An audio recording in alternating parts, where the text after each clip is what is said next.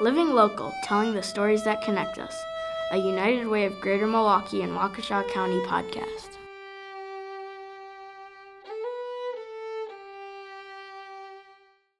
I'm Katie Kuhn, and this is Living Local. I'll be honest, today's story was a hard one to hear and an even harder one to edit. Listening to survivors talk about their experiences with sexual assault is never easy, and it's particularly hard when the person telling you their story is a friend. Rebecca Schimke was employed here at United Way when she first shared her experience with sexual assault as a child on our Speak United blog. During her time here, Rebecca was a champion for Sexual Assault Awareness Month and co-produced the Living Local podcast, including powerful interviews like the one we did with Denim Day Milwaukee founder Dawn Helmrich. Though she has moved on to a new job, I am happy to share this interview and allow Rebecca's story to continue to inspire survivors and influence advocates around the issue of sexual assault. You shared a story about your childhood on our United Way blog in observance of Sexual Assault Awareness Month and Denim Day. And this was a story about your having been sexually abused as a child and how it affected your life up until this point. You talked in the blog about how this was the first time you had shared your story publicly. Why did you choose to share it when you did and through the channel that you did? The funny thing is that my friends knew about it. I told people randomly through college. I don't think I really talked about it in high school, but it kind of got to a point. We have another employee here who is a survivor as well, and I felt that she often became like our token survivor, and that was a little unfair for her. So I think part of me did it so she didn't have to stand alone. And part of me realized that if I ever was going to share it and make a difference, this was the perfect opportunity to do so. In the blog I wrote, I work at United Way and I work in communications, and what better platform am I ever going to get to share something as personal and kind of deep as this? Without going into it too much, if anyone's interested who's listening in Becca's story, the blog that she wrote, we'll link to it in the comments on this post, so you can read the full story. But do you want to just give kind of a brief overview of the situation? Absolutely. And it's weird to say it out loud still, some 25, 30 years later, but I was sexually abused as a child, and it was a family friend, which is all too common. It's either usually for people, a family member, a family friend, someone they know. A lot of these things don't happen from strangers. So this particular person was a family friend who so very loosely connected to me, but would have been my step family. And this person was a family friend who would come and stay at this farmhouse, so my step-grandparents' house, and sexually abused a number of children. Abusers are really good at manipulating and, I don't know the right words, I guess grooming would be the right words, grooming their victims into telling them that they have a secret and that they're special. And every single child that he abused heard that story. This was a secret. Adults won't believe you if you tell them. So if you tell, you'll get in trouble. And as a kid, you believe it because your parents teach you to trust adults. And that's what we were doing. We were trusting an adult. And when this abuse happened, other people were around. They were on the next, this happened in the basement of a farmhouse. There were people upstairs. So it's easy. It happens easily. These predators, abusers don't have to try very hard if they want to do something. And by that time, had your parents talked to you about sex or your body or relationships? No, I don't remember ever having a conversation with my parents about my body. And we also didn't talk about it ever again. Even after the abuse was brought to light and adults knew, I don't recall ever having conversations about it after that either. And you didn't go to therapy right away? No, and I know a lot of people will listen and shame my parents, and I don't blame them, and no one else should either. I did as an adult after I sought therapy, which I did have a conversation with my mom because I admitted to her, and that was another big step. Like, I'm going to therapy, Mom, and it's for the sexual abuse that I went through as a child. And we had a conversation, and I asked, I'm like, why didn't we go to therapy? Why wasn't anything done? And so for her, I think she dealt with, how could this happen to my children? How could this happen to my family? How did I not know this? So for her, there was a little bit of falling into a depression. How could I let this happen to my daughter? And she didn't get help either. So it's not like my mom went to a therapist and dealt with her feelings. She worked through them on her own, and then from that point on, kept her children safe. Before therapy, I blamed my mom. But after, and learning the coping mechanisms that I use to get through life and to deal with things, I realized that the only person to blame is the abuser in the situation. So you're a mom to an almost 1-year-old boy. He's turning 1 at the end of this month as we record this. How has your experience as a survivor of childhood sexual abuse affected your parenting? It already has in so many ways. I share articles and resources and talk incessantly about child safety with my friends and my husband, probably to their annoyance. And personally with my son, he's going to be a year old. We already have conversations. I already talk to him about things, not so much, I can't tell him yet, like, good touch, bad touch, don't let strangers touch you, that type of thing. But I do have conversations. Like any small child, he's exploring his body. And during diaper change times, like any baby does, he touches his genitals, and I tell him, that's your penis, that's your scrotum, these are things that you have, and it might be weird to people who hear us, but I figure the more I do it, and if I do it forever, that's not going to be weird to him. And then when he's a little older, we can have those conversations of who gets to have access to your body, who you need to tell mom and dad if anyone does. And then we can have that discussion of, was it just a diaper change at daycare? Was it someone touching you inappropriately? I also have a philosophy that he will know for his entire life, and I will do this with so much passion, that he will never be forced to hug someone. He'll never be forced to give someone a kiss goodbye. It's going to be his decision.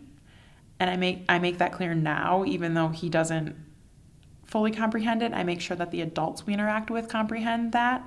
So when we're leaving somewhere, if he doesn't want to have someone else hold him, they don't. He already makes that choice, and he'll make those choices forever. Were you afraid to become a parent? Did you always think you would have kids? I was absolutely terrified. I never thought I would do it. I went through most of my life thinking I would never marry someone because I didn't want to be in a relationship and I didn't want to feel vulnerable. If I kept people away, then I was in control. So I think for parenting, one of the hardest things is that lack of control. You have this other person that you're ultimately responsible for, and a lot of it is so out of your control, and that's scary. Will you tell your son about what happened to you? I absolutely think I will, and I think it's going to be in those moments where I'm teaching him things, where we have those discussions of appropriate touch and inappropriate touch, and if it's okay for people to touch you, and in that conversation of we don't have secrets. So I'm guessing he'll be young, especially because the abuse happened to me when I was so young. I want there to be that dialogue, and I want him to trust me, and I also want him to know, why is mommy so crazy about that? What were some of the coping mechanisms you learned when you went through therapy that were really helpful and that maybe you still rely on to this day? So I'm kind of going to answer that question. It'll be a little weird. Okay. So coping mechanisms are usually what a survivor uses to get through their day before they've worked through their feelings. So when I talk about my coping mechanisms, it was what I used to survive every single day. And before therapy. Before therapy. Okay. I was fortunate in the way that my coping mechanisms weren't really negative. So people be like, oh, poor you, when I tell you what they are. But they went to extremes. So I always, anyone who knows me knows I'm hyper organized. I'm incredibly type A. Those are my coping mechanisms. I had to get control over whatever part of my life that I could get control of. So that was, when I was a little kid, I would do my homework and then I would redo it so the paper looked perfect. What do you think that was responding to? It was control. The abuse, it takes away control. It takes away everything, really. It took away innocence. You know about things you shouldn't know about far before your body is ready to know about them. And then you question your worth. And you can't wrap your head around that as a little kid. I didn't realize that until I was much older, and then when I got a little bit older, I distanced myself from my family and friends. I don't have childhood friends. I don't keep in contact with anyone I knew from when I was younger. And the same rings true for high school friends. I don't have any from high school. The only long-term friends I have now are friends that I met in college. So that was something that I've done as a way to protect myself. And I've let go a lot. But I also still do things, and I always joke that in my house everything has a place, and you'll never have to look for anything, and that's part of it, as I have to control the things that still can be controlled, and I realize that there are so many things that I can't, but I still hold on to the things I can. Did therapy help you with that It did. I'm way better than I used to be, and my husband can attest. Things have gotten better, and a lot of times, like, if something isn't put back where I think it should be, I realize that's only where I think it should be, and it might not be the most logical place. And my husband knows. We joke about that because I will organize things, and he's like, but that logically doesn't make any sense. I'm like, yes, but I know where it is. So we poke at each other with that, and I know that that's why I do it. I also...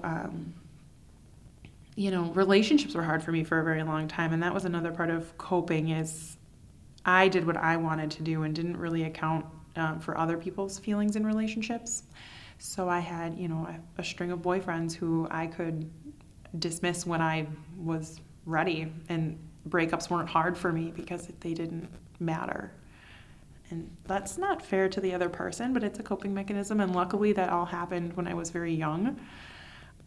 You've been with your husband for a long time, since college. Yes. And so what was different about that relationship, and when did you tell him what had happened to you? He, I think, there's always that thing that people say, when you're with the right person, you just know. And I think it's part of that. And he's a person who can challenge me and kind of see through what I'm doing, and he'll call me on it, which I totally appreciate. Not always, but I do. And he had the capacity to see through things with me. So we did start dating when I was in college. We did some long distance while he was finishing up undergrad and I started grad school. So we kind of went through a lot of ups and downs together anyway. And after he had finished undergrad and I was still in graduate school, I kind of got to this point in life where I was just not content. And it was becoming apparent in, like my blog says, every part of my life. Things weren't working. And we were in a relationship. So that it came out. And for whatever the timing was right, that I told him, and we talked about it at length. And we kind of got to that's the root cause of the issues I'm having. And that perfectionism was really harming my life at that point. One night, we were probably arguing about something, and it came out, and he's like, you just need to go and talk to someone about this because, that's something huge, and he can't help with that. He doesn't know what to do. He's not a therapist. So, but he's there for me, and he supported me through it, and I went to a lot of therapy, and I'd come home some days and want to tell him all about it, and then there were other days I'd come home and not talk to him for 2 days, and he was okay with that. My therapist suggested books, which were great, and books for me and books for my husband. And I think that was helpful because when he read them, it showed me, we're in this together and that he's willing to support me and learn about it too. Do you have any message that you want to share with maybe a survivor who may be listening who hasn't shared their story? I think it's just important to know that you're not alone. Like when I started to tell people, it would be random and you just get a feeling like when you're in a safe place to be able to tell someone, a friend, a coworker, whoever. And when I started to share, it was amazing the amount of people who shared their story right back. A lot of people I know went through something very similar to what I went through. So I think just knowing that you're not alone. No one's story is going to be exactly the same as yours, but it happens to shockingly similar degrees. So I think that's my message is you're not alone. And it's okay to talk about it, and it's okay not to talk about it. I was very selective in who I told, but never regretted telling anyone. That was Rebecca Schimke, a survivor and sexual assault awareness advocate. Living Local is produced by myself, Katie Kuhn, Melissa Hannon, John Waldbauer, and Brian McCaig. A special thank you to Ethan and Maeve McCaig for providing the music and voice talent for our introduction.